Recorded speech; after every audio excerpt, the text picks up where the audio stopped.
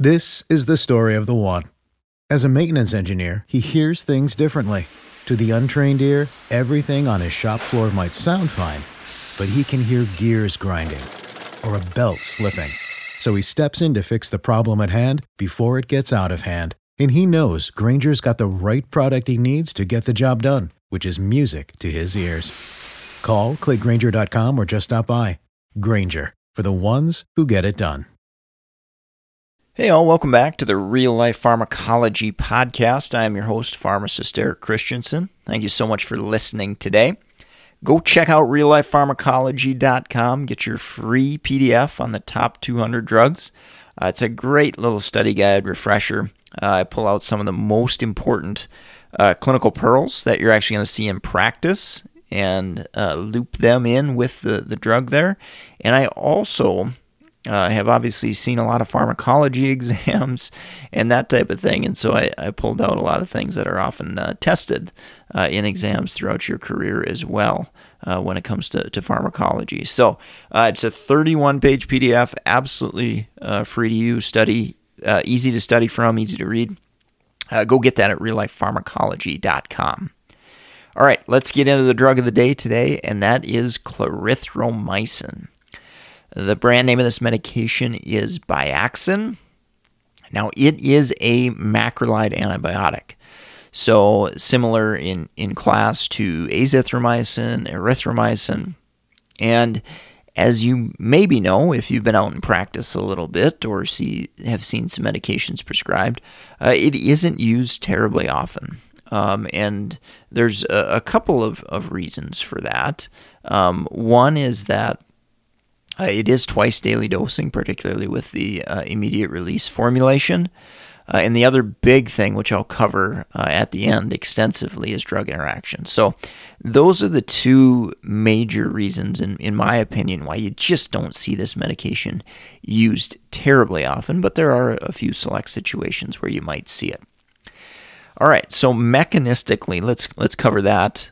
This drug binds the 50S ribosomal subunit. And ultimately what that does, being an antimicrobial or antibacterial agent, is that messes up or interferes with bacterial protein synthesis. And by doing that, obviously you stop growth and replication of the bacteria and help treat and manage infections, and that's what this medication is used for. The indications that I have seen this medication used for, I would say in practice, the two most common situations have been H. pylori, and then in rare cases where patients have been diagnosed with whooping cough or pertussis, I have seen it used there as well. Now, keep in mind that in H. pylori, it isn't necessarily the first-line treatment, but in patients maybe that are intolerant of bismuth quadruple therapy and some other antibiotics, you might see it used in combination with other drugs there. Other indications, MAC, that's usually more of a unique infection as far as immunosuppressed, maybe HIV patients. It is a potential alternative in pneumonia, strep throat, otitis media, that type of thing. But again, azithromycin usually has decent coverage in those situations as well, and potentially has a few less drug interactions, as well as azithromycin. We can typically get by with dosing that once a day in the majority of situations because of a longer half-life. So, yeah, not terribly common you're going to see this medication used, but those are a few indications that it could be helpful in. Let's talk about adverse drug reactions. GI upset's probably going to be the most common issue. I would say it's not as significant as, say, some of the penicillin antibiotics, so I would say it's a lower occurrence, but still can happen. Rarely there's been some LFT abnormalities associated with clarithromycin and the macrolides in general, I guess. QTc prolongation risk is something that is there and can be a cumulative effect, particularly in patients at risk or on other medications. And I'll talk about a few of those examples, of course, in the drug interaction section. And then if we use frequent antibiotics, particularly macrolides, clarithromycin, C. diff risk can go up. The more we use it, longer duration, higher dosages. And so that is kind of a risk warning associated with the adverse drug reaction profile there. From a kinetics standpoint, I do remember that this drug is dosed based upon renal function. So if you see somebody with a diagnosis of CKD stage 3, stage 4, stage 5, you're probably going to want to go look that up and make sure you've got the appropriate dose when we're using clarithromycin. All right, let's take a quick break from our sponsor and we'll wrap up with drug interactions. If you're in the market for pharmacist board certification study material, you've got to go check out med101.com/store. We've got resources on statistics, regulatory topics, obviously the clinical aspects of various exams like BCPS, BCGP, ambulatory care, BCMTMS, and the psychiatric exam as well. If you're a student, we've got NAPLEX content, and we've tried to really tailor each of the study material packages to the specific exam.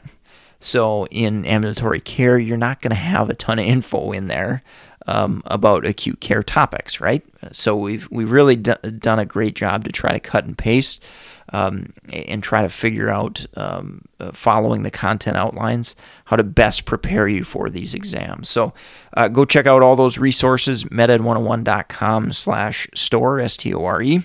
If you're a nurse, dietitian, physician, med student, NPPA, we've got books, case studies, clinical pearls, all sorts of different stuff on Amazon, Audible.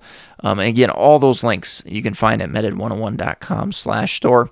Your support there directly helps financially support this podcast and allows me to be able to continue to do it. So greatly appreciative to those of you who have supported the podcast. All right, so let's get back into drug interactions. And again, this is, I would say, the number one reason why clarithromycin is not used on a more regular basis.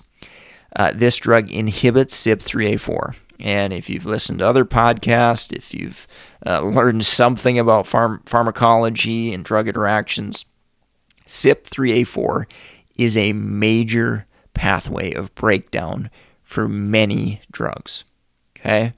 And so by clarithromycin inhibiting this breakdown pathway, you're going to cause concentrations of other drugs to rise, and that's going to increase the risk of toxicity.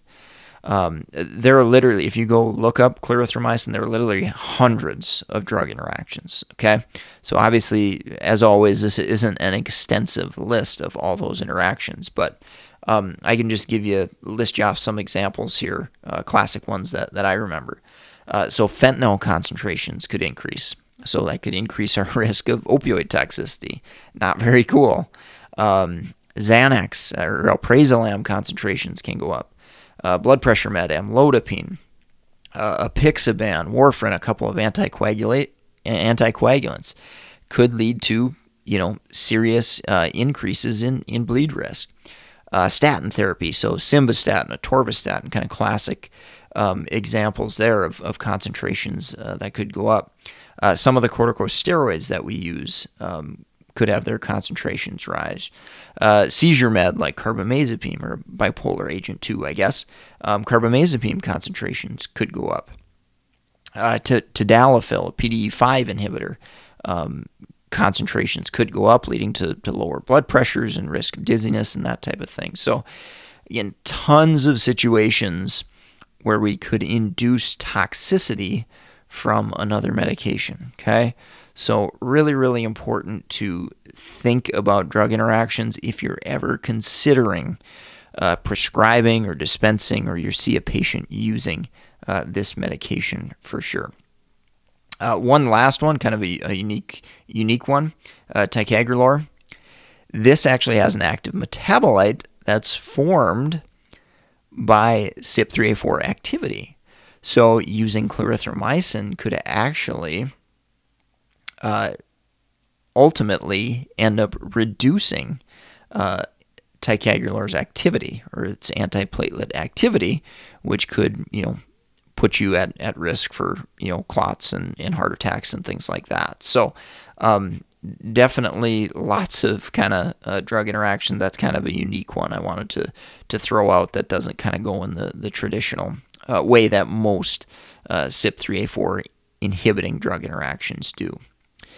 And then lastly, I did want to touch on QTc prolongation. Drugs like amiodarone, antipsychotics, citalopram, they can have QT prolonging effects on their own, but when added to clarithromycin, that can have additive type effects, which could ultimately lead to an increased risk of torsades de pointes, for example. So tons of drug interactions. That's probably my biggest takeaway. If you ever see clarithromycin used in a polypharmacy patient, you're probably going to have a drug interaction. Okay, so look it up. Make sure you're doing things safely. Make sure you're monitoring patients accordingly, and playing it safe with the use of clarithromycin. So that's going to wrap it up for today. If you enjoyed this podcast, found it helpful, leave a rating or review on iTunes wherever you're listening. Share us with colleagues, friends, classmates, students, anyone in healthcare that might benefit from some pharmacology education. I'm so appreciative of all of you who have helped this podcast grow really beyond my wildest expectations. So please continue to do that. It helps with our rating and rankings on iTunes and those other platforms too. So it helps us get to more ears. Go check out reallifepharmacology.com. Snag that free PDF, that free study guide. Absolutely free, no cost to you, just simply an email. And then, of course, support the sponsor, meded101.com/store. Any purchases there go to directly financially support this podcast and what I'm trying to do with pharmacology education. So greatly appreciated. If you want to track me down, mededucation101@gmail.com. Otherwise, LinkedIn is probably the social media platform I'm most active on.